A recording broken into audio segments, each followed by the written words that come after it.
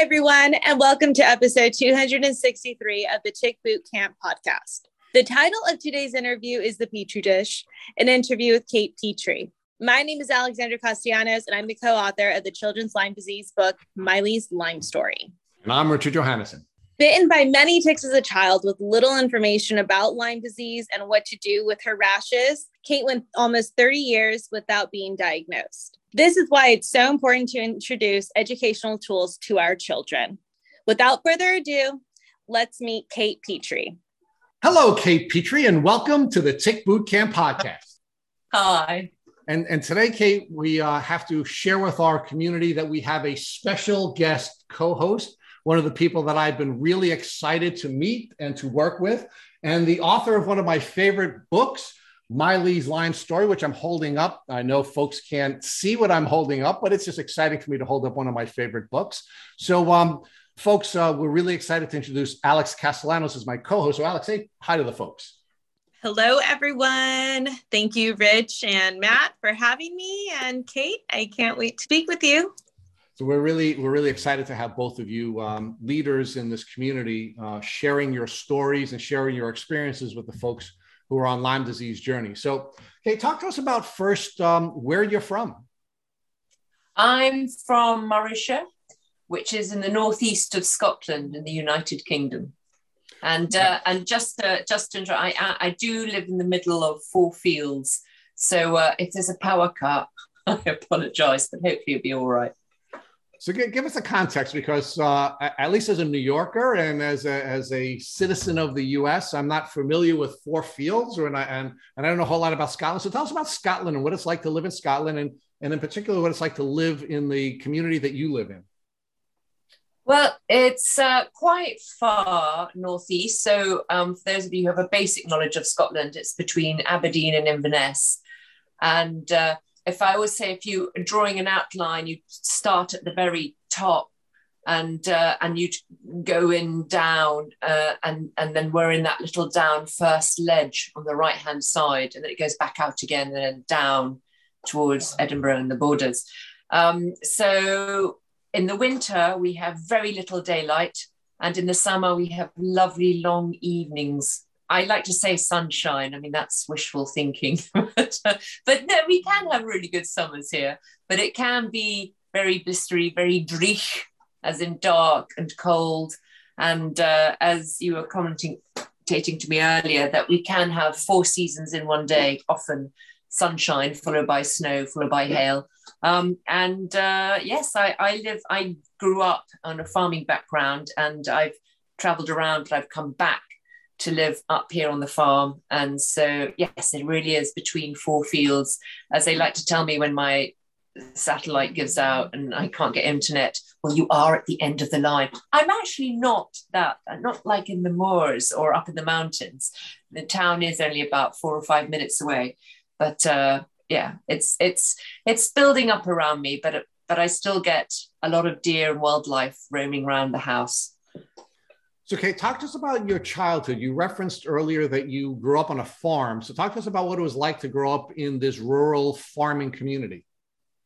To me, I would say I was incredibly privileged, because growing up on the farm, it was the 70s. So it was a day when Mum would ring a bell at supper time for us to come in. And I had 2 brothers, one older, one younger, and a younger sister. And we'd all go off and do our things in the day, and then they'd ring the bell. We'd all come in for mealtime and playing around, going down. It wasn't far from the coast. We could go swimming in the summer. And also, you don't seem to mind the cold so much when you're younger. So to me, growing up was full of fields of barley and wheat. And Dad used to have cows when we were younger, and I'd sit in the troughs with the cows in the barn and eat raw turnip, probably getting worms and God knows what else. But, you just did it in those days. And I was very lucky. I had a pony.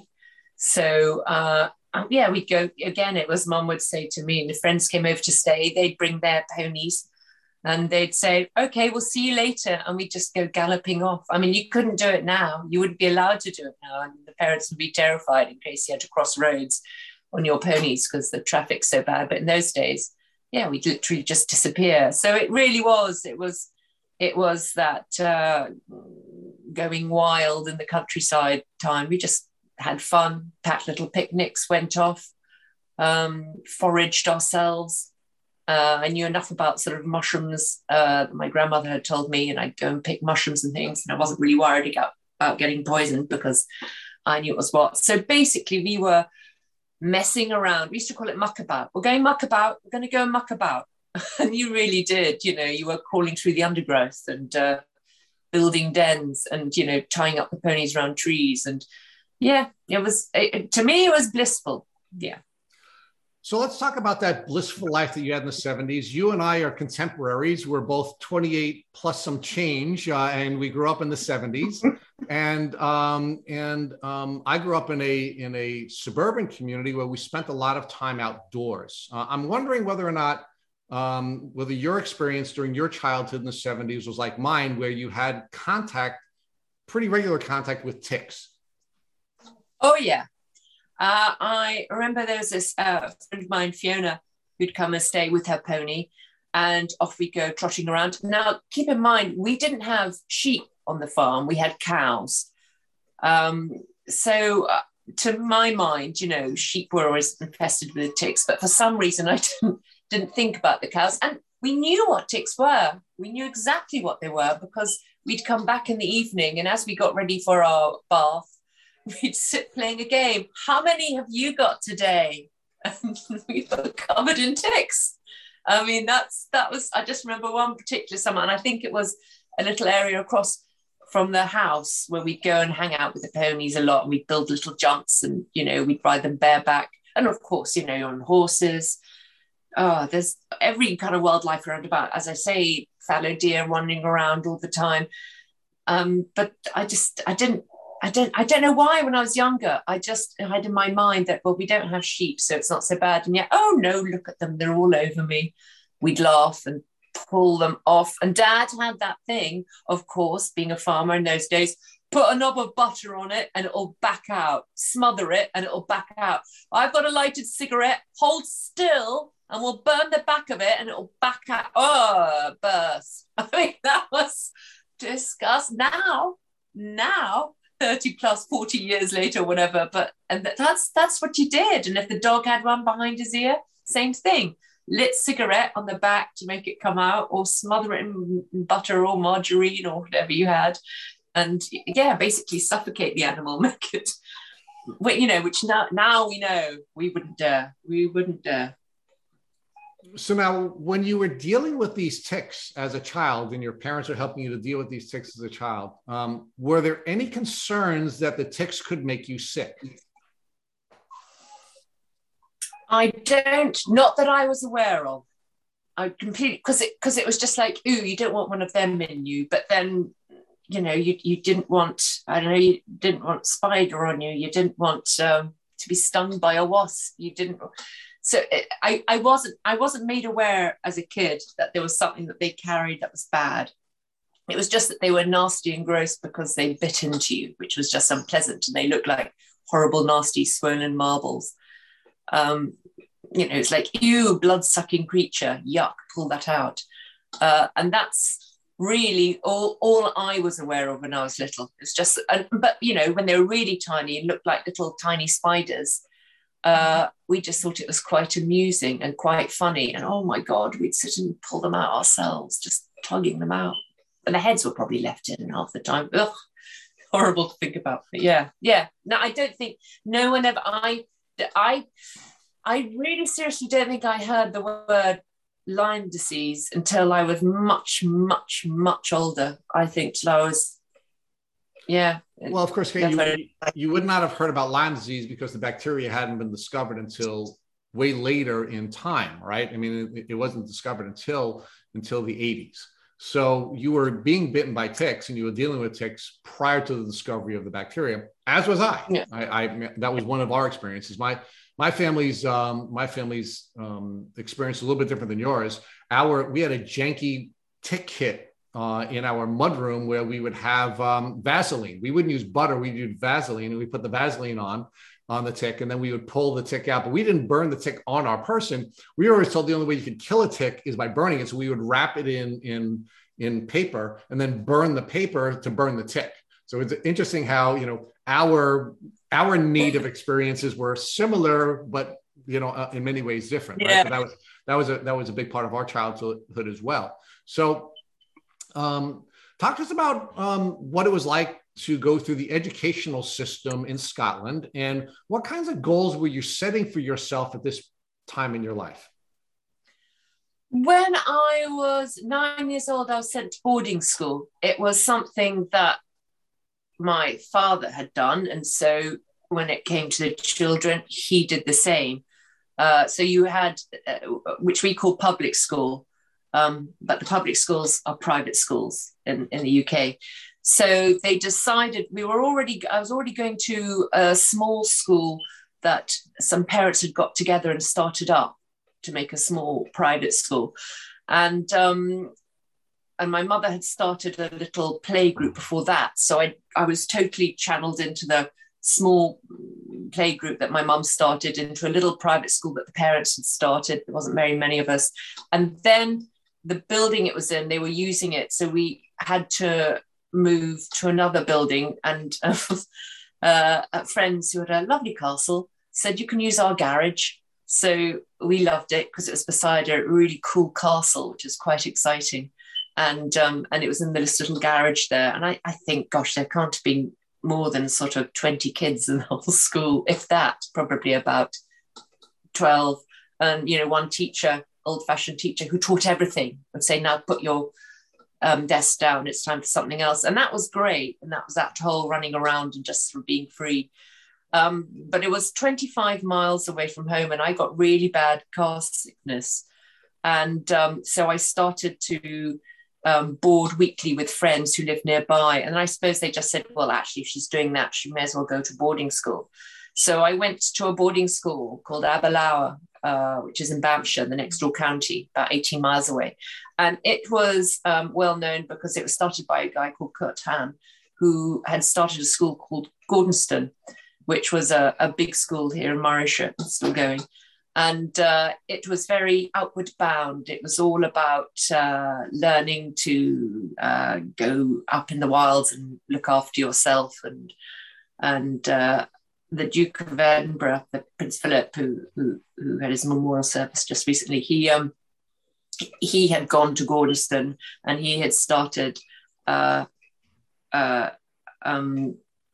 Duke of Edinburgh Awards, which was about kids going exploring and finding things. The whole ethos was go out, and there's one teacher that used to take us there, and survival, eat crickets. So it was very, get out there. We were allowed to take ponies, and we did a lot of camping and so forth. And that was really fun. You were often with a backpack aged 9 or 10. No, you wouldn't get away with it now. You'd be sent up into the moorland or out into the fields, and they go, well, come and check on you to make sure you're still alive tonight. And off you'd go camping. So you were out and about. But I'm still to this day amazed that kids still do all this, but they still have very little knowledge of ticks. Because again, rife with them out there. So that's the question, Kate. So you're going to this elite educational program that had this outdoor environmental element to the learning and the enrichment in that program. Were they teaching you about ticks? Were they teaching you how to protect yourself from ticks? Were they teaching you about how to avoid coming in contact with ticks when you're going through this educational program?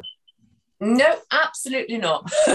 That was mostly, it was like, you can do it, and stiff upper lip and cold showers and morning runs, and and get out there and do what you got to do, or go on a boat, but not a lot of that. I mean, considering all that was going on, I have to say, people think, wow, you sound like a rough and tumble person, but really not. I love ponies, and I love going to the pony clubs and doing little competitions. But also at the time, I also loved doing drama. That's why I started early in liking doing drama and plays. And that was what I was really thinking of. I wasn't really a fit. What I didn't know then is what I now know. But I also have a little bit of Ehlers-Danlos syndrome, which so there was a lot of falling over and not being able to run and keep up with the rest of the class. And even then, those days, I had a lot of colds and I had a lot of allergies happening even then. And which was just annoying. I kept going, but so I knew I wasn't going to be a great product of the school to come out to be tough. And I couldn't wait to get to my next school, which was a convent in Surrey. Okay, so let's pause there for a second, Kate. So let's pause there for a second, and let's talk about. So you had a connective tissue issue at that time in your life, but you didn't. You didn't learn about that till later. So, what impact did the connective tissue issue cause? What impact did that have on your ability to do all the things that you were doing as a student in this boarding school? Well, I was always a bright kid. I was sort of, if I say it myself, top of the class. I was doing very well, but they'd always get at me for not being neat and not writing properly. And I try and say it hurts when I hold the pen, but they didn't really believe. And the same with the sports. I was never very good. Drop the ball, the coordination wasn't great. So it was difficult because I was trying to be what they wanted me to be, and be this sporty person. And it just wasn't in me because, and even going the camping side, I do remember friends said, look, we'll take all the equipment, you do this. And they said, here are the eggs, Kate. Here are the eggs in a bag. You just take the eggs and we'll take everything else. So, okay. And yes, I broke them. So they swore at me a lot while we ate shell in our eggs. But it was frustrating because, you want to get going. And I remember thinking, but I'm getting the highest marks. Why are they all so cross with me? Because they can't read my writing.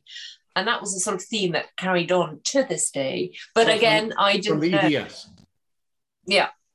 Okay, so I now understand it. I understand what they say about EDS. I also understand because, again, little things came up all the time that I think I was born very, very jaundiced. Mum had rhesus negative. She lost a baby after me. So I was not off to a good start. And I'm just going to pop in there that recently I just found the baby book that my mother had from when I was a kid.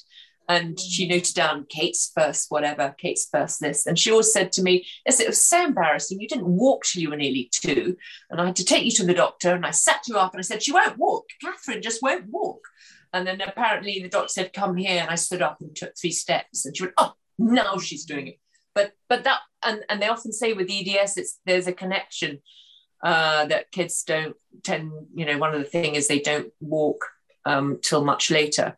And then the fact that I had chickenpox 3 times, mumps 3 times, measles twice, German measles, whooping cough. The German measles, and whooping cough seem to be in the same year, or is that mum's bad entry? I'm not sure. Basically, I just seemed to get things all the time. And I hate to say this, I had worms twice when I was younger, and I was mortified because I was the most anal person I know about washing my hands. But I suppose eating raw turnips with the cows wasn't great down on the farm. But yeah, it just showed that I just got stuff. And I think that's now I know what I know. That was just quite all that sort of being in the school and doing this and just getting issues all the time. It kind of makes sense. So, okay, well, let's talk about it making sense. And I do want to pause here for a second because we've had many, many guests on this podcast who have had EDS or Ehlers-Danlos syndrome. And Matt and I have often debated about what the connection is between EDS and Lyme disease, right? And because you're now raising it, I do want to explore with you for a second. And you were a sickly child, so you were clearly immunocompromised. Let's talk about the chicken versus the egg. Do you believe that your Lyme disease or that you are vulnerable to Lyme disease because you were immunocompromised and that the EDS is a symptom of the immunocompromised condition you had? Or do you believe that all the ticks that you were getting bitten by and the Lyme disease that you were clearly harboring was making you more vulnerable to all of the non-EDS, because EDS is genetic, but all of the other illnesses that you seem to have during your sickly childhood? I have debated this. I have gone back and forward and just talking to other people and understanding all the different things I got and what led to my final diagnosis. I do believe that I was predisposed. I think there's some, because living up here, I've got friends and family that say, we just don't seem to have as many bites and ticks getting on us as they do with you. And so I think there's something that makes it easier for them to pass through with the whole connective tissue thing with the EDS. And I think therefore... Do you know what I mean? I think there's something that... I was asking a different question. Kate, I was asking a different question. And I hadn't even thought of that. See, like one of the things that Matt has often said to me is that I'm a tick magnet because I get bitten all the time. I mean, if you follow us on Instagram, you'll see every year I seem to be get bitten, and every year I seem to, have to treat with another doctor. And certainly at least once a year for the last 3 years, I've been bitten by a tick. But I wasn't thinking about EDS as a vehicle for you being more vulnerable to ticks, which is interesting. Never even thought of that. I was really asking a different question, which is, were you more vulnerable to getting sick from Lyme, to become chronically ill because you were immunocompromised? Oh, well, that I'm wondering too. Oh, it again, as you say, it's a chicken and egg thing, and I go back and forward. And I think there's got to be something in it, because it wasn't like, although I got sick a lot and during the whole what the hell's going on with me, which you will see later on, there were so many different things. Everyone has always had this little joke, because my surname is Petrie, and they always laugh and they go, well, the thing is, Kate, you're just you're the perfect Petri dish for all these bad things to grow in. And your whole system is just like this swampy, lack of oxygen Petri dish. And so I go, shut up. But I get what they're saying. I love that. There's something. I know. I'm just like, my brothers love to sort of go, say things to my younger brother, to his little boys, his Auntie Kate. They go, we don't want to have what Auntie Kate's got in her and all the germs. And I'm like, stay away from Auntie Kate. But I think my head, my disgusting bacterial full gut says to me that I think there's something that makes me predisposed to not being able to fight it. I had a grandmother on one side that lived to 100. She just died last year.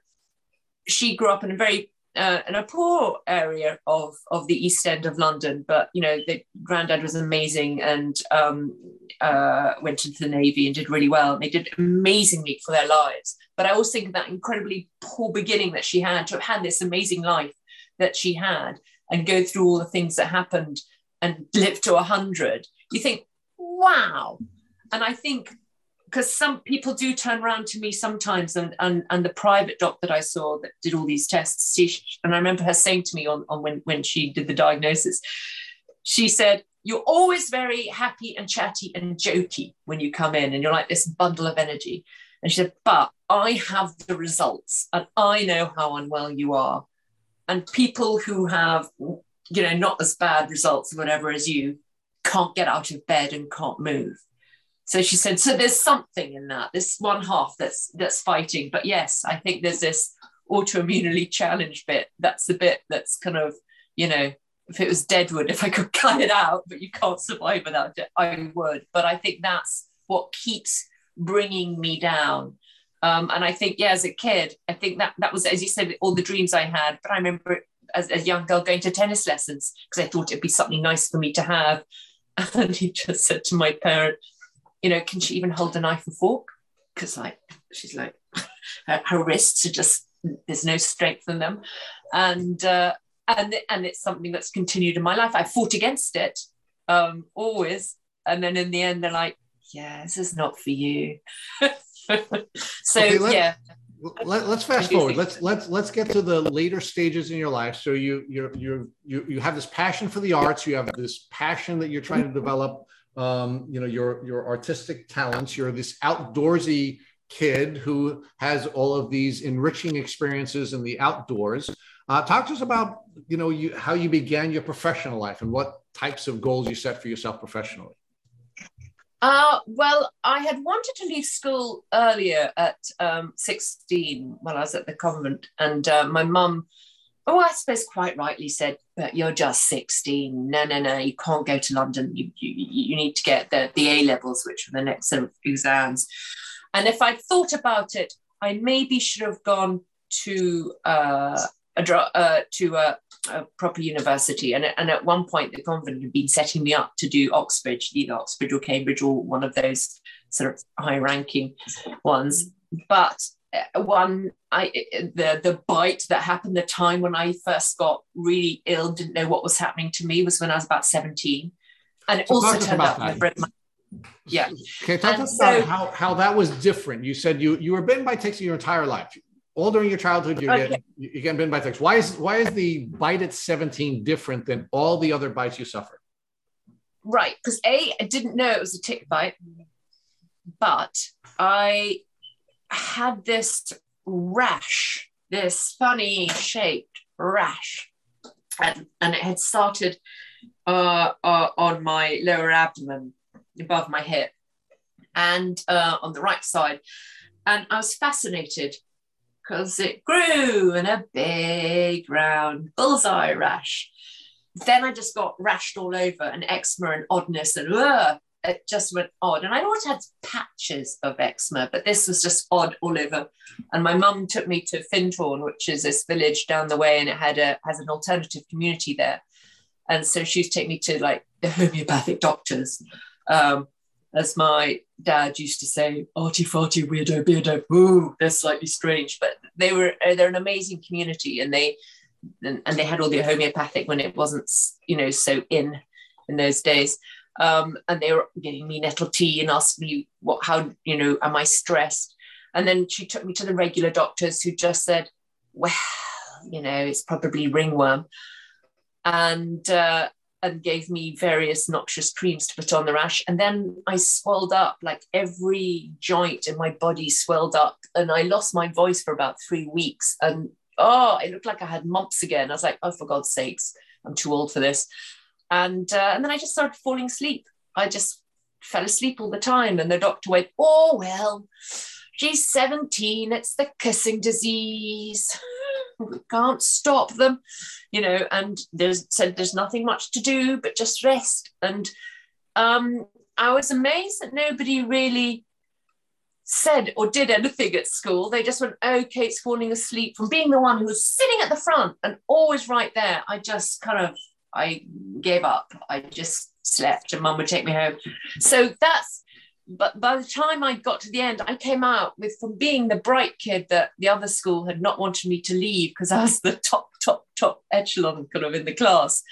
And then suddenly they just let me, and then at the next school, kind of wash away to nothing. And I came out, there was a remark on one of my A-level reports, which I didn't really get. I think I vaguely passed with such a low mark, but it was just upsetting. And they said this child could be a genius for all we know, but we can't read her writing. How can we mark it? And I'm like, damn it.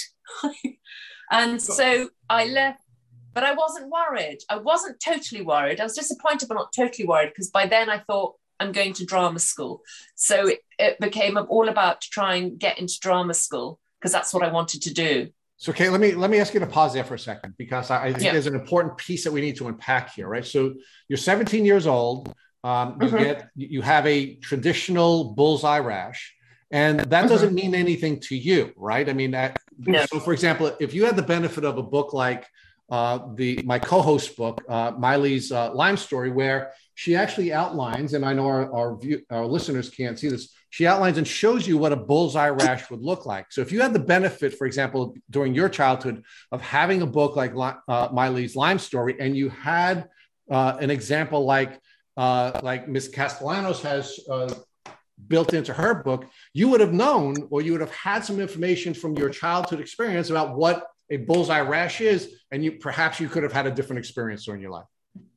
Absolutely. And more importantly, if the goddamn doctors had understood. So this would have been 1985-ish. So you'd think, being the northeast of Scotland, but I'll tell you something quite frightening. Even today, It's a constant battle. They don't It get is a it. constant battle, And but Kate, let's pause there for a second, because look, one of the reasons it's really important that we have people like Alex writing the books like the book she and her daughter have written is because it empowers people with information, right? So even if the doctor you are treating with in your community didn't have the training or the education to properly treat you, because you would have been an empowered patient after reading a book like this, you could have gone out and sought treatment from more competent doctors. You could have done your own research and found someone, right? Absolutely. And that's the brilliance of it being for a young kid, because you know how kids always look at, you know, they're going to sit when they're playing around and see a funny mark and go, Mummy, what's this? You know, which mum might miss because she's in a hurry and she's bathing you and you're gone. Yeah, no, absolutely. And I think that's really important, because it is the youngsters today, as well as the oldies, as well as the in-betweenies. You know, you want to say to all of them, this is what you've got to look out for. And I think, yeah, for little kids, it's like with anything, start with the little kids, because if they know and they're armed, you know, with the right knowledge, absolutely, they can question. Okay, let's pause here for a second. I'm gonna ask Alex a question, even though it's earlier than I expected. But Alex, how does it make you feel that you've written a book that someone who has been suffering with Lyme disease for a good portion of her entire life believes that had she been able to see your work, that perhaps her life would have been different? How does that make you feel? Wow. So I'm glad I'm jumping in right now, because Kate, my mind is going crazy right now. I'm just thinking, okay, you went to the natural doctor and you were told that the rash was possibly stress. And then the GP, now you're told that it's ringworm. And I'm just sitting here in my jaw and my mind, and I'm just like, you know, because I actually went through something very similar with my daughter and her rash. I mean, she had a very clear bullseye, and I was told that I was being very dramatic and being a little overly protective. And I was actually sent away. And it was a very classic bullseye rash. So back to like what Rich is saying, just to even put it out there. And I know that not every Lyme situation is a clear bullseye rash. It can just be, red. It could just, or maybe you don't even get a rash, but it's just about, putting it out there. And just, I'm just in shock. I'm thinking, God, you went from stress to ringworm, and this is where you're at. So it's stress ringworm to kissing too many boys. I forgot that one. That was the most important one. Did you, I'm sorry, and forgive me if I'm jumping the gun here, but were you ever given any antibiotics other than that cream that you were given for the ringworm? No, right? Because we were still not in a Lyme situation. Now, I can't quite remember, but I think what got me was, apart from Betnovator, is that for animals? Some kind of hydrocortisone cream for the eczema. I think, and at first, because it was fluey, they might have talked about, can she take antibiotics? What should they do? And I think when he decided that it was glandular fever, which is Epstein-Barr, but they call it it glandular fever in those. That's when he said it's a kissing disease, and he thought this was all a manifestation, and they just said there's nothing we can do, she just needs to rest. So at that point, nothing. And let's pause there for a second, because it sounds to me that the doctor treated you with steroidal cream. Right? And one of the things that we know about steroids is that they're immunosuppressant. So unfortunately, instead of giving you the antibiotics that a good doctor would have given you, or you would have sought had you had the benefit of the information that you would learn, for example, from a book like Alex's book, you were actually given something that hurt you, because you are now given steroidal cream that suppressed your immune system and caused you to be more likely to have the chronic illness that you suffered. So let's talk about that. Because the 17-year-old bite is very different for you. Talk about how the rest of your life, going up to the time that you got your Lyme disease diagnosis, how did your life change after that bite when you were 17 and you received the incompetent treatment of steroidal treatment? So no A levels, which was what you need to get into university. So I didn't even entertain the thought of doing drama at a university, which in hindsight I should have done, because it would have been, I had a thirst to learn. It would have been nice. But anyway, I got 2 Ds or something. And I didn't bother turning up for biology because I was just tired. Didn't like it. I just gave up. But, and I think I had a rough time. There was lots of little things that were getting in trouble and not doing. And I think because I was just so tired. And I think a lot of it was also, I wanted them to help me with my auditions at school, and they wouldn't, because they said you're meant to be concentrating on your exams. I was doing architecture and English. I just felt there was no help. And I think that was my first real, it was like a letdown. So your school are meant to help you. And from being up till then the clever kid, it was and I was so upset that no one seemed to notice. And I was saying, something's going very wrong here. And they didn't notice. And also I broke my back about then too. But they didn't know then. I just had a nasty fall on the horse. And that year I was just sort of limping around and started to have to go and see people doing the back, because they said, oh, you've got scoliosis and you've got... So the whole thing, and I was feeling bad. And I think to this day, when people talk about, because it's very near me, the school, and friends come over and go, let's go and revisit it. And I just get this pit in the bottom of my stomach. And I can't say, because I had lovely friends and it wasn't that bad.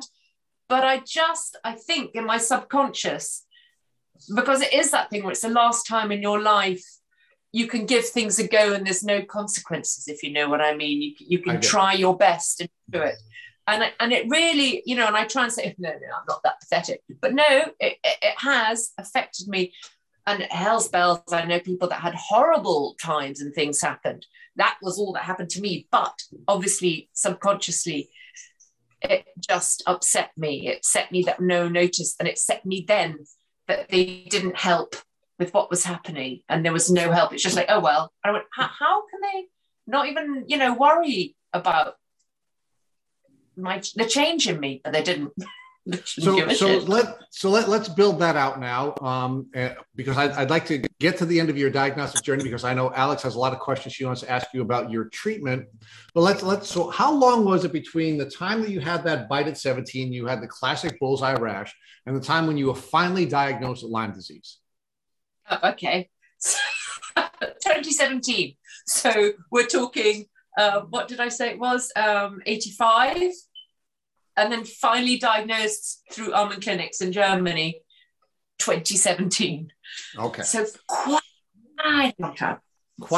So you had 30 years, almost 30 years of illness before you were finally diagnosed with Lyme disease. So it's came and went. And this is what some people say, why now? Well, why now? And why do you think it's then? I said, because my brain, brains do that. They work things out. And as you get information, you start joining up the dots. And I'm still joining up dots. As I say, I only discovered that I broke my back then 10 years ago. Dextrose. So. Okay. How many different doctors did you see between the classic bullseye rash that you suffered when you were 17 years old and the time that you received your diagnosis in 2017? I can't even begin to tell you, but because we never explored that, it's difficult. It's not like I went, but what is this? But what is this? We just left it because apparently there was nothing wrong. And it was just one of those things. And it was the same, because I then will go on to say that the next big problem I had, so lots of problems with getting very run down. And then I'd be fine. And then I'd get very run down. Weight. All my life, fluctuating, British size 10 to a British size 20. I mean, it's a vast change in weight. And I would be told, you're fat, or stop eating, keep a food diary. Which I used to just have one on me and just show them. And they go, no, this isn't true. If this is all you're eating, you'll be malnourished. Or, oh, I've seen you go out and eat something. So it's difficult to say how many doctors, because many to different things, many. That's the best I can say. Until until this final phase of, right, if it isn't endometriosis and it isn't Graves' disease, because I've had those, now what the hell is it? I stumbled from that, and then he said, no, I'm better from that, and I've stumbled to that, and I'm better from that. And it was 2017 when I went to this private doctor, because I just wasn't getting answers. When I lived in Spain, I went to various doctors for various things, and I'd be told things like, don't know, but your hormones are all over the place. And then bye-bye. So there was no... Okay, let's talk about that. So, you know, one of the things that I just want to build out here is, although you grew up in a rural community, you spent a fair amount of time in London. So you were in, you know, one of the biggest cities in the world with some of the top doctors in the world. And you also spent a fair amount of time living in Madrid. So you were also in another major city with some of the top doctors and some of the top hospitals in the world. So you weren't just this gal, you know, dealing with a rural doctor who gave you steroidal cream for a rash. You also treated with some of the top doctors in some of the biggest cities in the world, yet no one connected these migrating symptoms to Lyme disease. No. And I have to say, when I don't know how many doctors, but I can tell you in the early years, apart from seeing the back, so the ongoing issue with the lower back, and seeing osteopaths, chiropractors, going from one, wherever I used to joke about, it takes a village for people to grow a child, whatever. For me, I say it takes a goddamn city of people to make me look this average and walk and talk normally. And no joke, whenever I've gone, and it helps in the cities because you've got that availability. But from learning and finding Pilates or finding Rolfing, structural realignment of the body to help. Why have I got Raynaud's? You know, why is just so many questions of what was going on. The endometriosis. I mean, I didn't know what that was for 20 years. Weirdly, there is a goddamn connection. And through it all, I went to see knee specialists in my 20s. Something's wrong with my knees. They creak all the time. They're sore. I was doing drama school. And suddenly, they're saying, okay, tap and you, not a good idea. I'm like, but I love tap. Yeah, but you're really, really bad at it. And there was so many things I'm saying, I just can't make my body do what I want to. And now my knees are all swelling up. And nobody wanted to do the group massage in drama school on my back because it clicked and made odd sounds. And, and then meanwhile, the endometriosis was rearing its head. I didn't know what it was. I was told, well, that just happens. It was like one side was always polycystic ovaries. I eventually found out. Guess where? It was on the side underneath where the original tick bite had got me. And it got so bad that when I moved to Spain and again started seeing different people saying, and now what's happening here? And they're like, well, it's just one of those things. I went, no, but this is getting ridiculous. And I went to a clinic in Austria in desperation, the Maya Clinic, which it does a lot of detoxing. And you get a lot of celebs there and they want to lose weight. And someone had just said, try this. I said, this is getting ridiculous because the endometriosis had gotten so bad. So as well as my regular, I get flu a lot and have these bouts of just being, I now know, fatigue, but I almost refused to admit that it was fatigue. I said, oh, I'm just feeling a bit under the weather. And then I realized that there was something more going on. It was connected to menstruation, as it were, because it all came down. I'd get any illness, I would get that time of the month, I would get it. And then my period started to last for 3 weeks. And it was so painful, so sore and so horrific that I'd get a taxi to work, dose up on painkillers, possibly get myself sacked because I would just lose all inhibition because I was on painkillers going, rate this script, this is crap. But then suddenly keel over and they'd be having to say, are you all right? Should we put your legs up? And go, no, we won't put the legs up. That's not what's going on here.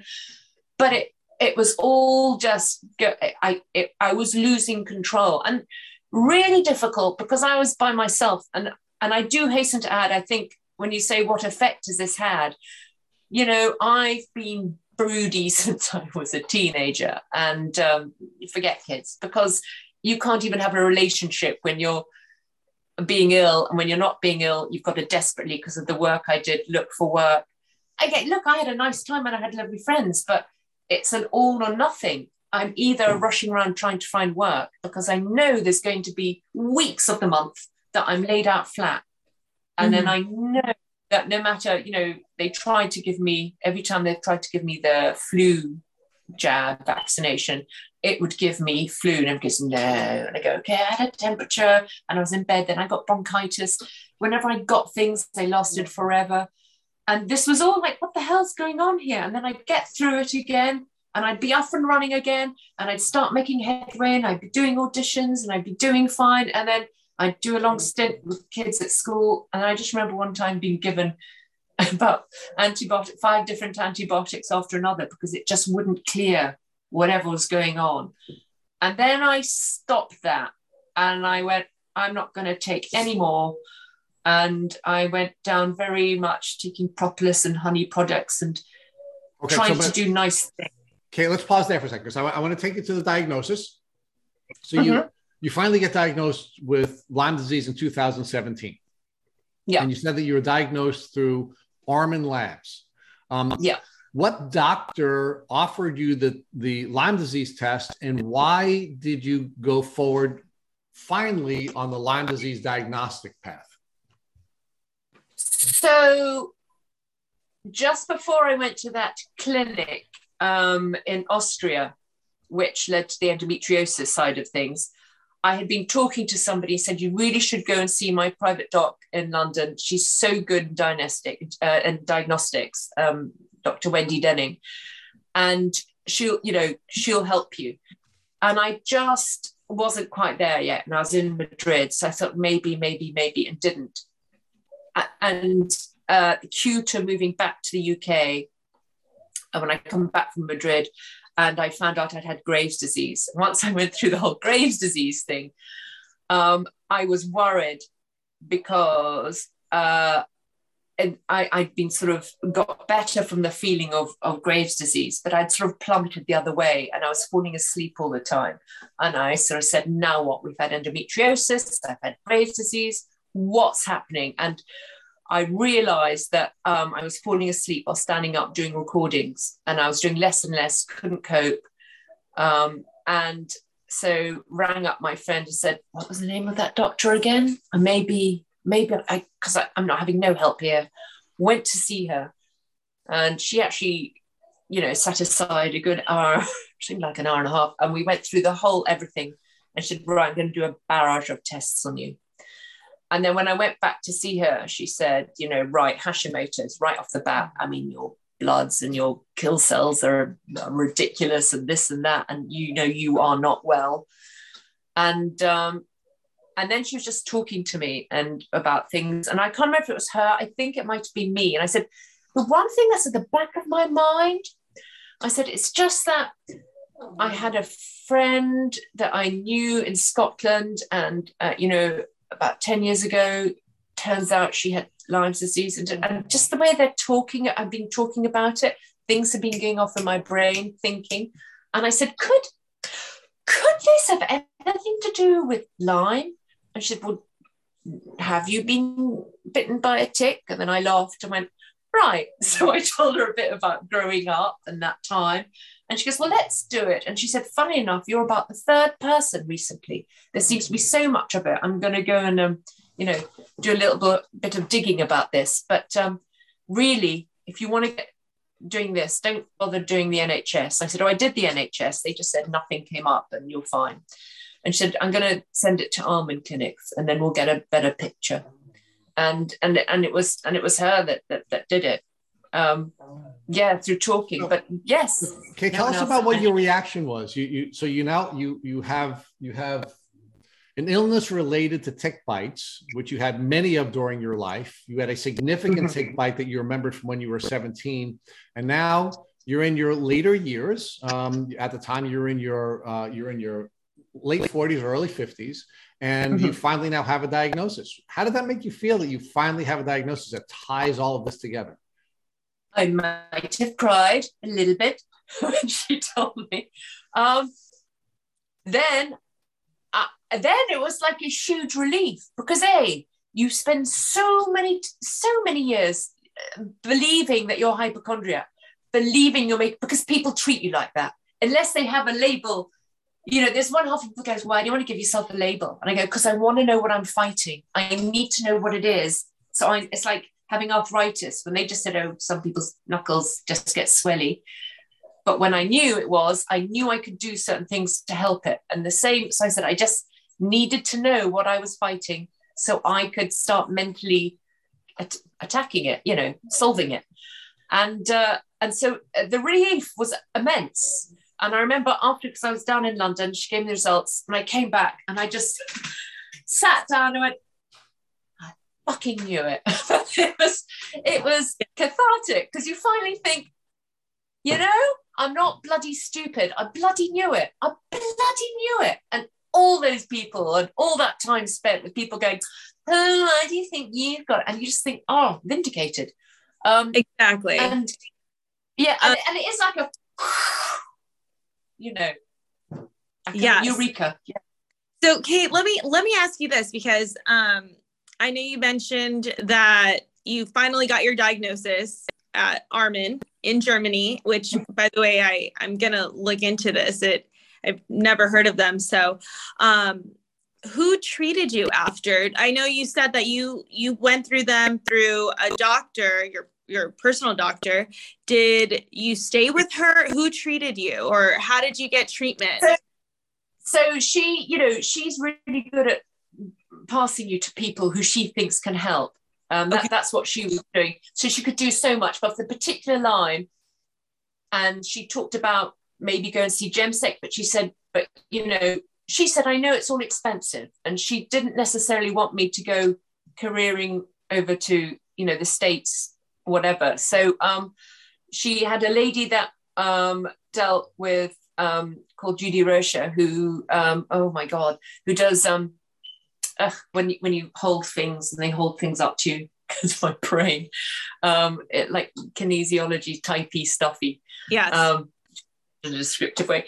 So and went down the natural thing, and I went to see her. Oh, just before her, I went to the London College of Nutrition because I was going to go and see her, but when I got there, she had started off her own place, so I saw another lady.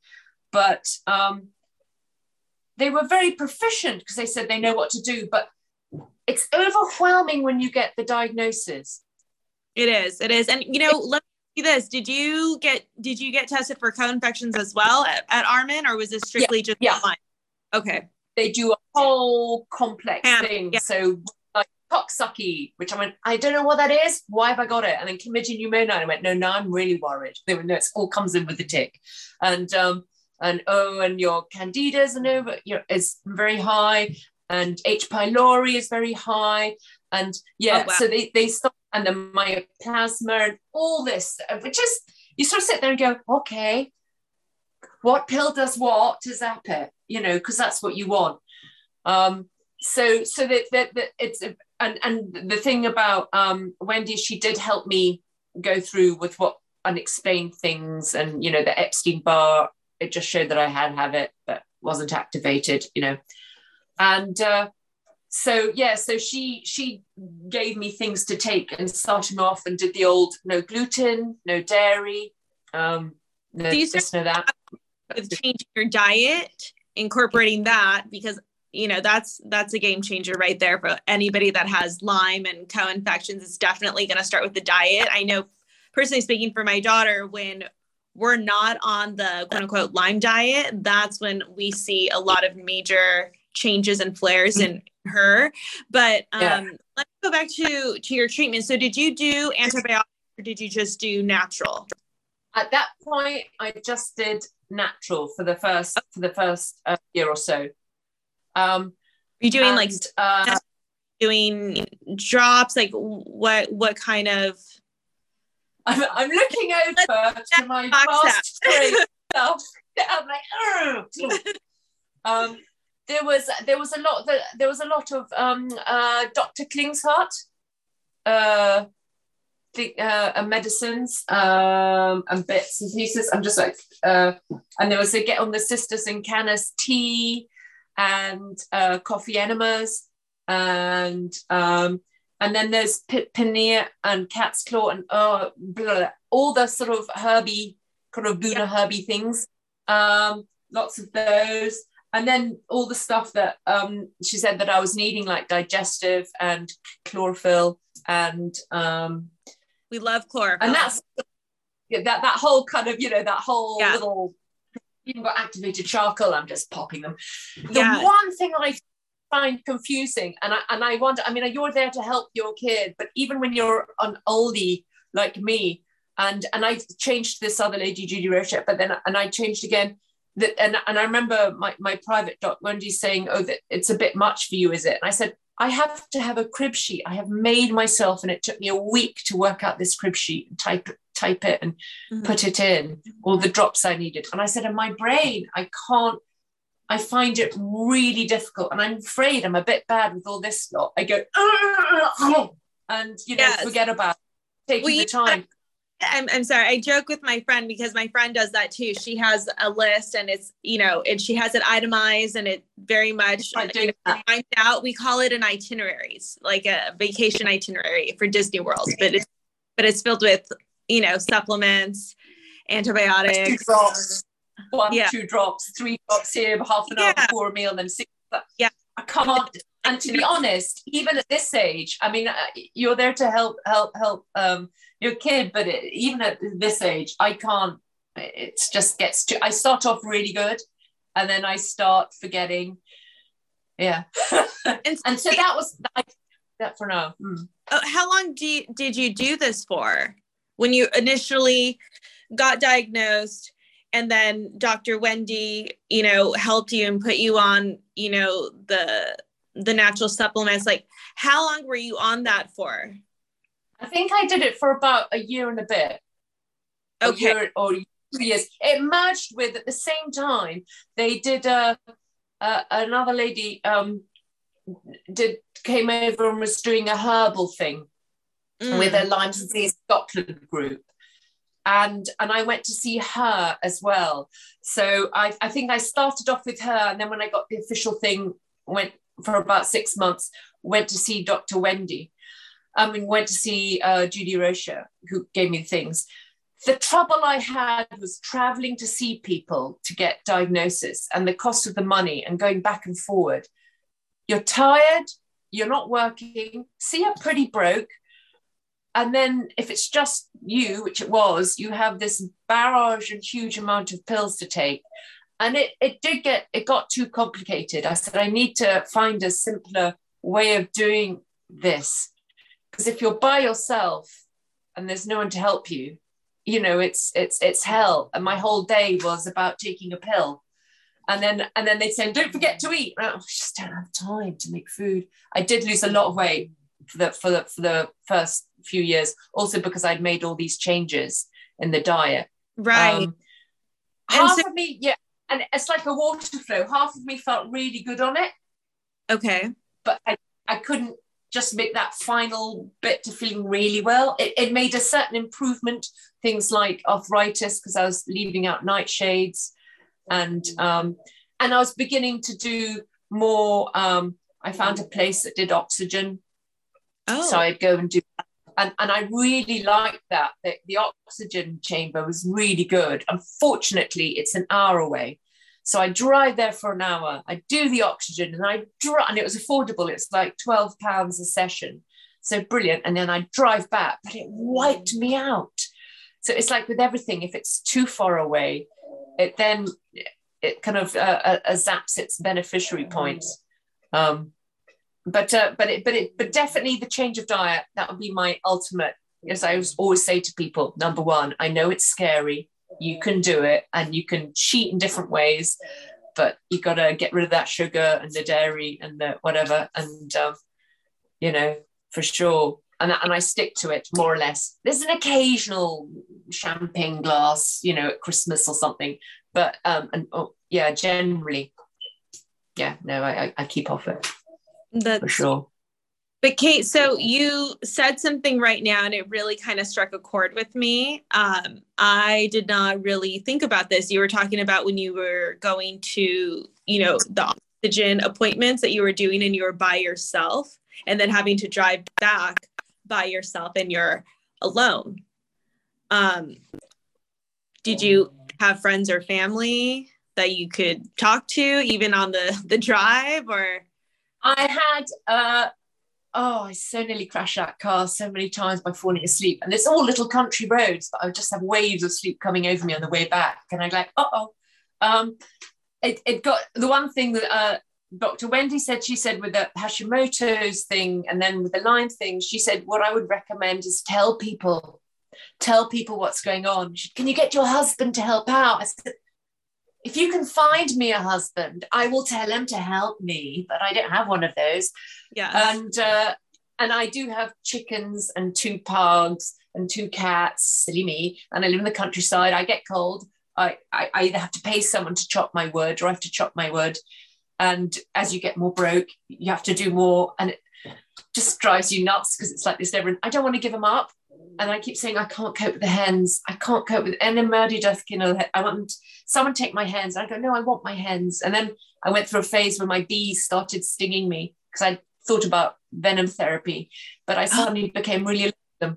And one summer, they just kept made a beeline for me every time, even going walking in the wood, a bee would come out of nowhere. And then I had these things called horseflies. And one weekend I had weird things started to happen when I started the treatment. My hair, it's normally brown with grey bits through it, fine and silky and floppy. It went huge 80 ringlet curly hair. And everyone, oh, well, it's hormones and this is what your hair does and it's going to be like this for the rest of your life. Well, it's growing out now and it's gone back. But for 3 years, I had full-on Afro. And then I put in the thing on the Lyme group and said, has anybody else had this? Thinking, no. Loads of people went, yes, my hair went curly. And I've never had, even a guy said, yeah, I'm a guy and my hair went cut. You know, it was bizarre things, bizarre allergies, things, and it was all, and someone said it was at the antibiotics. I said, no, because I didn't start the antibiotics until a couple of years later. A year later, sorry. I went down the antibiotic route. This was after doing all the natural things. Yeah. So why did you switch over? Why did you switch over to antibiotics? Well, I'd been talking to Dr. Wendy, and we talked about things we did after a year or so. I did another almond test. Everyone said, don't do it. It's just money. But I wanted to see where I was at. I said, I've done a good year and a bit. I've changed my diet. Surely I'm getting things under control. So we did another test. And the surprise, it was all still there. And then someone in my Lyme Disease Scotland group had mentioned that they found a Lyme, because there's so few over here, that there was a Lyme literate doctor in Dublin, Dr. Jack Lambert, who was an ID doctor, and he'd gone and studied under some people, and he was taking on clients and went down this sort of antibiotics route. So I asked her, to get me in on the list, and she did, and I got to go and see him. And he was very fair. He said, look, it's been so long, Kate. It just might not, it'll be either it's going to help or it's not. And I knew a few people that had gone with him. I went, yes, and I had a big Herxheimer reaction. And to be honest, I was waiting. I've been waiting for my big Herxheimer reaction. I want there to be a big reaction and something to click. And so I went down the route of taking the antibiotics, 3 different ones. And, okay. Which antibiotics did this ID doctor prescribe you? It was rifampicin, Limecillin, Limecillin, and asmoxicillin. Oh my God, my brain! I can't remember. One of the ones they were talking about helps COVID, but I can't remember. Well, when they at the beginning, as I can't remember what it is. So I took 3, and I've heard that some people had was saying they had really bad, they got terrible fungal issues and so on, and candida. I said I hadn't been treating my candida because I had problems with that. I just, all I had was, after a while, I began to get a slightly sore tummy when I took them. So I was just going carefully, but I did so much kefir and what's the other one that they like? Kefir and one's the yogurty one and one's the drinking one. How about kombucha? The two K's, kefir. So I did loads. My house turned into a kombucha and kefir factory, and I was just going, God, I hope this. So I never had a problem at that point with anything. I just took them all, but I never had. And they often say, "Did it help?" And the awful thing is, I don't know if it did. I didn't feel worse, but I didn't feel better. I just, trundled along, and I'd spoken to him about stopping it. And we were doing it at the same time with the lovely lady Napier's near Edinburgh that were doing herbs to run alongside it. But it coincided, unfortunately, beginning of 2020 in COVID. My mum was rushed into hospital with sepsis, and she had a horrific 3 months and then died. And it was a very, very, very, and it still is, traumatic time. And it was all during just as COVID was kicking off. So it was all pretty awful because we couldn't see her and she was having a hard time there. And it was all due when I'd come off the pills, and I just thought, do I want to continue? And I went, no. I just had that reaction of, no, I don't want, I just can't, I don't want to take any pills. And so I stopped everything. And then she died, and it was all pretty awful.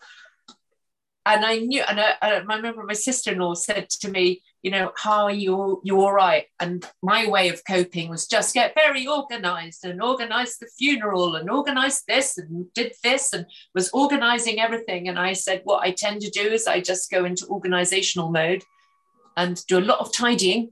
And I said, and then I will get ill, because that's what I've done every time. And then a few months later, just the fatigue just wham, just came straight into me. It's like hitting a wall. I went, oh God, you're back again. And because I'd gotten to a point where I was functioning and getting things done, and it was great. And curiously enough, I don't know whether I'd had COVID or not. I might have done. I just don't know. It's like trying to explain to somebody, but can't you tell? I went, no, because when you feel like you have flu generally all the time, it's so difficult, unless it was a really bad case of it. But I'm such a clean eater, and I've been doing so much that I didn't expect that I would, if I did get it, that I'd get it terribly. I know there's moments where I had a snuffly nose and I had sore ears or a sore stomach. I wasn't feeling fantastic. That could have been it, wafting in, wafting out, as things do. So even now when they say, but did the antibiotics help? It's really difficult to know, because I didn't feel any change. But then, when it's been over 35 years and you're just taking them orally and you have malabsorption, I often say, it's like when they continue to say to me, your calcium and, and your magnesium and all this, it's all low. And I said, wow, in magnesium, I roll in it, sniff in it, rub it on me. How can it? And malabsorption. On the other hand, with all that work I did, because I got tested again last summer with Armin, and they said, your leaky gut, by the way, it's looking great. Unfortunately, the malabsorption still is there. And by the way, you have mold as well now. So I don't know, was that something to do with the antibiotics? Because some people say it makes you more susceptible if you eat it. I don't know. I don't know.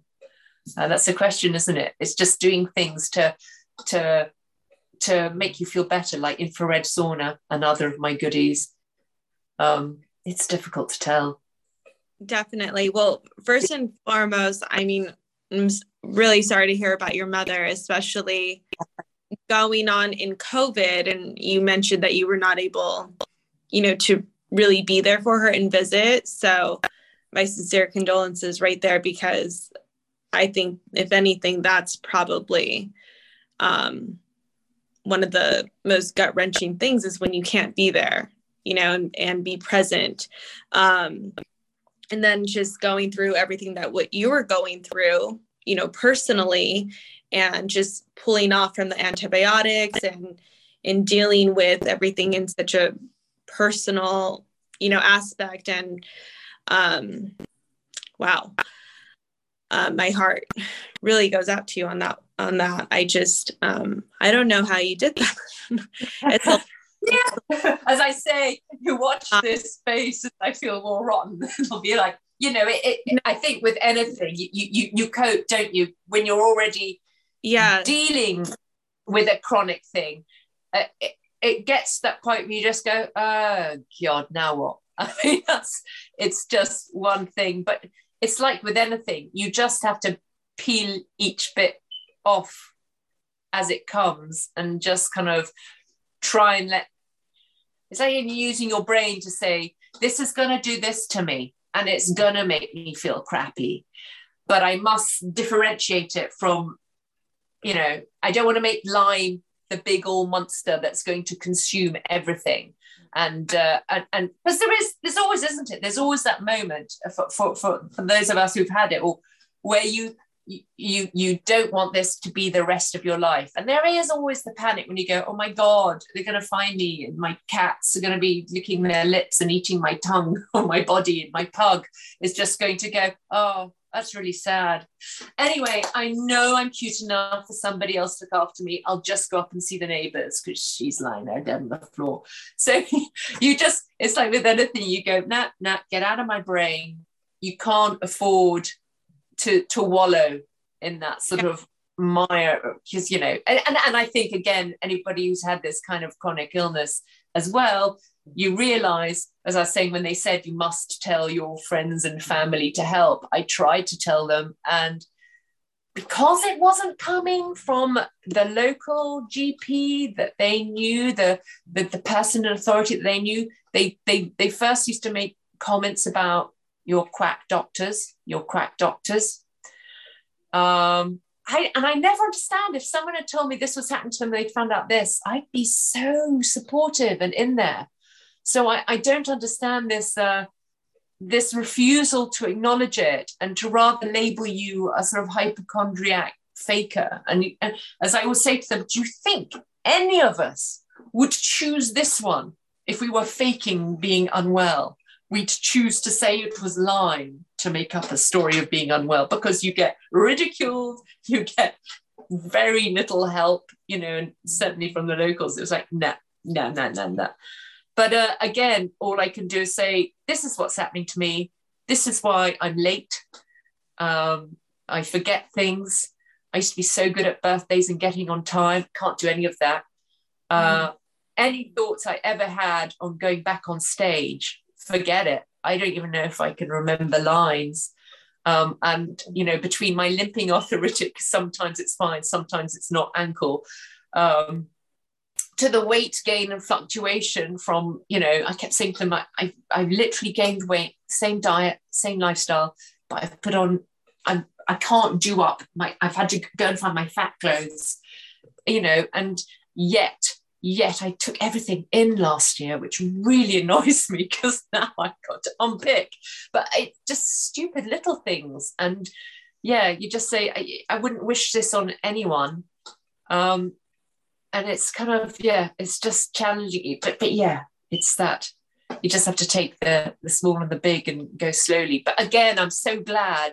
As I keep saying, I'm so glad you found your daughter, you found out about your daughter now, when you're there to help her, because golly jeepers, Yes, it can catch up to them. And then, that's when you see a change, and then it's harder to come out from that. But so Kate, are you on any supplements or vitamins right now? Because I know you mentioned you're not on the antibiotics anymore, correct? No. Came off then. There are moments when I think about going back on, but it's, get panicky. But I would like to try, and I'm leaning toward wanting to try sort of go down a more herby route and vitamins, and just try and strengthen myself from that at the moment. So what do you mean that you feel that you have times that you want to go back? Is it because you have like reoccurring symptoms, or is it just because it's in the back of your head that maybe it's untreated and maybe it'll come up out of nowhere due to stress or diet? Yeah, that my ongoing occasional tick latching onto me still. I'm like, that's right. I forgot that's still have I been reinfected? Should I double dose, or is it like double jeopardy? Like once you've done it with the antibiotics, if another one comes in and reinfects, there's no point. Or should I be? So, and because, no one says anything, and it's so difficult trying to say to the doctors, but if I didn't show up when I've got Lyme's disease on your tests that you do here, I'm still not going to show up, because my body's just not forming antibodies to them, and it's just welcoming in the squatters and anything else it brings.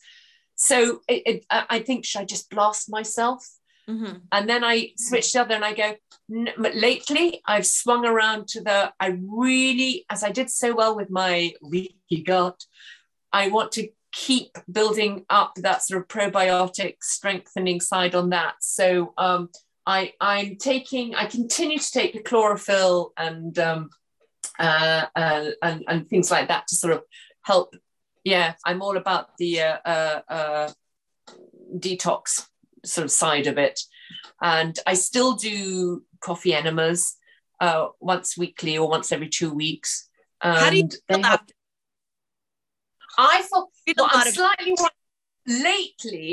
lately I was kind of almost doubling the dose and I wasn't feeling anything. Normally when I do the coffee enema, weirdly, because everyone goes, ooh, and I go, do you know what?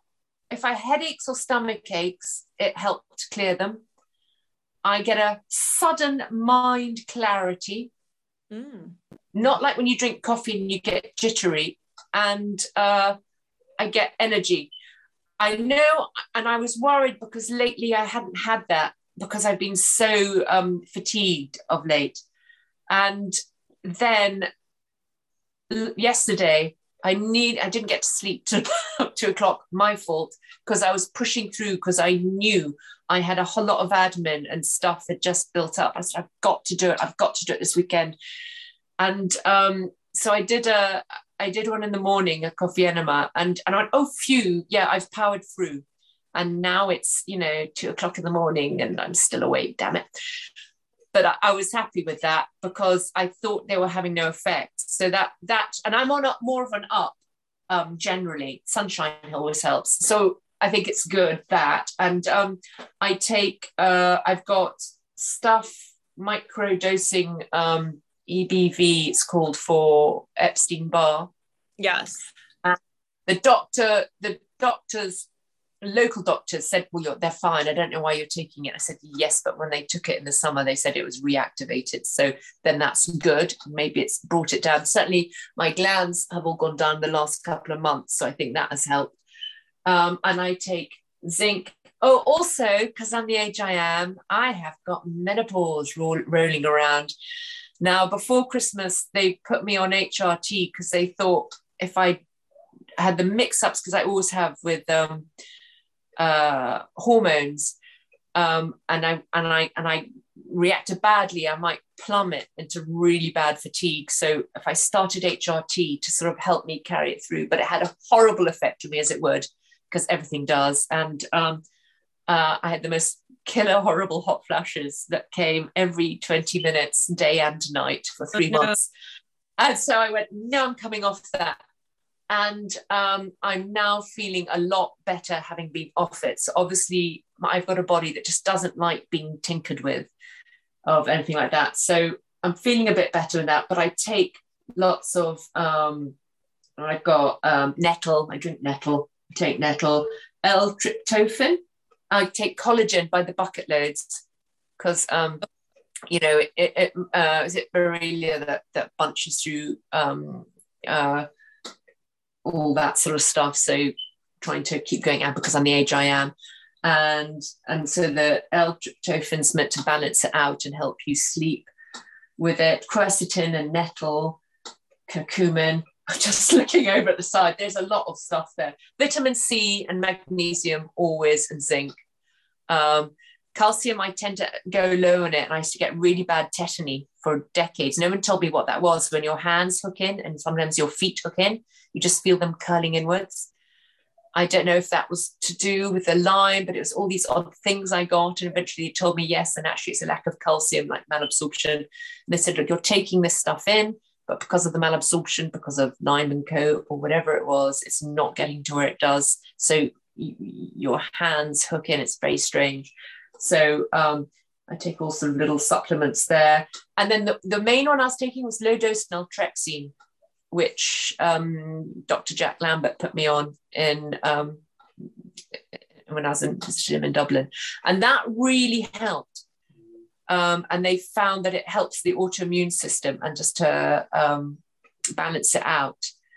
I can't take a very high dose of it. And actually on the group, there's a lot of people who can't do the full, I'm going to take 4.5, but I can only take between 0.5 and 1.5. And you get very vivid and weird dreams. And I've come off it just recently. I like to sometimes just give myself a break of stuff and then build on, because it does get to the point where you're shoving so much in, you just lose track. And then I can't remember. My brain fog, I can't remember why I'm taking it. I have to go and look up and go, what was this stopping and helping? So Kate, yeah. Let me ask you this. So just reflecting on everything that you've shared, that you've taken in the past and that you're currently on, just to, maintain, what are your top 3 recommendations? Okay, I have an infrared sauna blanket. It weren't cheap, but I paid it off in stages, and I am so glad I got it. Even with the hot flushes at the time when I was doing. How often are you using your infrared sauna? I try to as much as I can lately, because I've been doing other things out here on my building and my garden, and I've just been rushing around, not so much. But when I first got it in 2018, I think it was, or beginning of 2019, nearly every day. And certainly I have to add, through the whole traumatic time with Mum, when it just was emotionally, mentally, and physically knackered from driving, an hour and a half to see her in hospital and back when I could, before they shut it down, and the whole trauma of it. It's the one thing that I'd get into it, and you sort of pull it. It was one where you lie in, you put it on your bed, and then you pull it over you. It's like a heavy sleeping bag you climb into. Yeah. And it was just, not from the sweating, keeping fit, but it just felt like a warm, comforting hug, as I'm going to say. And it's the only place I just switched off and I'd go to sleep. And my animals, I've got one pug and the other cat, well, one cat and one pug, who are nuts for it. And I always say animals are really good judges of what's good for you, and they literally moan unless I let them in, and they come and sit on it or in it. But I feel that it's doing a good thing. I feel so relaxed and unwinding in it. It's worth its weight in gold. So that's number 1. The coffee enema sounds weird, but when it works, it's great. And as long as you do the proper thing and drink lots of lovely water afterwards and lots of nice green smoothies, so you don't get sort of depleted in other vitamins. But that for detoxing and just giving mental clarity, I like that. And if you've got an oxygen place around you, it doesn't always work for everybody, a hyperbaric chamber. It's a great thing. Not too good if it's not far away. So I put that in a bracket. And of course the diet, doing the whole getting off gluten, getting off dairy. If you've got problems with arthritis, it's really hard not having chips once a month, as in your fries, but ours are big and greasy and Scottish and very fattening. Potato chips, fries. I love them, and I love roast potatoes. But do you know what? It's weird. And I occasionally have a portion of roast potatoes or something. And if I have one portion, it's okay. If I take any more than that in a week, I find all my arthritic joints start to throb. So getting off the nightshades, which is leaving out the tomatoes, the peppers, the aubergines, and the potatoes. It's a shame because I ate the peppers and tomatoes every day all my life, but it made an amazing difference. The swelling went. I could move my ankle again. I don't limp anymore. Yeah. The thumbs went a bit odd at Christmas, but yeah, that's it. That's my top tips that I can think of off the top of my head. Thank you, Kate. So let's talk a little bit about this journey and the beauty of the journey. What has been beautiful about this journey? What have you learned about yourself and your superpower? It's sometimes it's hard, and it depends what day you get me. And I go, there's nothing beautiful about it. I hate it all. But I think the other time, I think of the times before I knew it was Lyme, when I was struggling, it made me come back from Spain because in 2009 there was the money situation was bad. Everyone was becoming bankrupt, and me being a foreigner and working over there, I was kind of lost in line. And you'd go to be paid, and it was there. And I was thinking about that, and then my dad died, and so just before then, I'd twice had to go for laparoscopies, and I journeyed home and stayed at home, and I chatted to Dad. The month before, we had a nice time sitting having crumpets and Marmite on toast and cups of tea together before I came back. And so I feel like, if I hadn't been ill and there hadn't been issues, I wouldn't have got that time with Dad just before he died. So that I take what plus sides of it that I can, and that's a plus side, because I wouldn't have had that time with him because I would have been too busy living and working in Madrid. And it made me come home, and it made me come home to Scotland, because I thought at one point about moving to New York. And then I thought to myself, I do not have the energy and to go through that. And I'd seen my sister going through the whole green card issues. I went, can I do that? And I just thought, I can't do that. I'm just too tired and too unwell. So instead I went back to Edinburgh, slight difference. And then even Edinburgh, which was a lovely city and really nice, but it's about 200 miles from here. And I could feel myself, I knew something was happening. And I thought, and you know what? I'm just missing seeing family and seeing nephews and nieces. And so I then just took the plunge and went, yeah, you know what? I'm just going to go up into that cottage at home. I'm going to say, can I have a session in there? And so on that level, that was a beauty of it. I came to be very still here. And so for all the awful things that have happened, and it's still an ongoing journey, I got to have, which I actually craved from living in a tiny, tiny little flat in Madrid. I got my animals. I got to have my pugs, my cats, and my chickens, and my garden, although it drives me crazy because, things keep dying and always weeding. But I got that life that I craved for from growing up in a farm. I got to come back to living in the countryside again and having the creatures. So that, I can't possibly fault it there. That was a good thing that happened to me for sure. And to appreciate the beauty of where I live. I sometimes get very moody and say I hate it all. But when the sun comes out and the larks are singing and, I'm sitting walking with the animals, I think actually, I'm so lucky and very lucky to have been here during COVID, because I think I would have gone nuts in Madrid if I'd still been there in a tiny, tiny flat and able to leave for months on end. So that was a good thing. And I think I've always been, patient of others and understood others. But I think maybe, as you say, with the journey, you learn to be more empathetic with other people and get when they've got a frightening situation. I mean, if you'd said to me, would you ever be in this position where, you don't have any kind of pension? Because I didn't think I was going to get sick. I was going to go on doing my voiceovers under my stairs forever. And what would stop that? It's easy. And And so when it has happened to me, and so now when I see other people who are in dire straits and struggling, you get it. I mean, it's, and even I'm still lucky because at least I've got my home for now, but I am aware that if situations don't, things will you have to learn to roll with the punches for sure. So I'm very appreciative of being able to have a home and know how lucky I am having that for the moment, and having these creatures and having a lovely garden. And then I think of all those, but you just, you want to just hug everybody who's having a crap time and say, oh God, I wish I could say it will get better. The thing is, I don't know.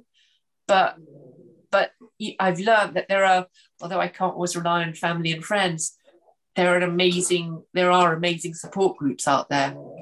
And people have been so kind and generous. And it's usually the ones that are having lovely Ali, who I know up here. And I've never met her in person, but we both have pugs and we both have Lyme and Co. And she lives not far from me. And she's been, one time she found this lady that did ozone treatment saunas. And she just said, after mum died, she said, you've had a hard time, I want to pay for a session for you, which was just so incredibly kind because she's having a really tough time of it and is bedridden. And, people like that just go, my God, that's incredible. When there's so many other people that are having a really, really awful time. So that's the thing. You learn that they're just such lovely people, who also are having a tough time, but they can still do something for others. And you see that's really inspiring. And I only hope one day that I can do the same, Thank you so much for your time. And thank you for speaking to us here at Tick Boot Camp. This is my first time ever co-hosting. So thank you, Kate. I mean, this was exciting. So you're going to forever be in my life now. Well, thank you. And I can't wait to read your book. Thank you for listening to the Tick Boot Camp interview with our guest, Kate Petrie. To our listeners, we have a call to action. First, if you'd like to learn more about Kate Petrie, visit her Instagram page at Kate Petrie. Second, if you're interested in a Lyme disease resource for children, please go to the Instagram page for my book, Miley's Lyme Story, or purchase the book at Amazon.com, BarnesandNoble.com, or Target.com. Third, if you've enjoyed this episode of the Tick Boot Camp podcast, please share it with your friends on social media. Fourth, Tick Boot Camp has created a Tick Bite blueprint that has been inspired by the information that we have shared with us by past podcast guests. We urge you to visit our website at tickbootcamp.com/bite to view the blueprint. Fifth, don't forget to subscribe to this podcast on Apple Podcasts, Google Podcasts, or Spotify to get your automatic episode updates of our Tick Boot Camp podcast. Please take a minute and leave us an honest review on your podcast platform of choice. Sixth, if you'd like to search our podcast library of over 250 episodes for specific keywords, please visit tickbootcamp.com/search. You can also subscribe to our email list at tickbootcamp.com/join. And finally, if you'd like to share feedback with Tick Boot Camp, please use the contact form on our website at tickbootcamp.com. Thank you, as always, for listening.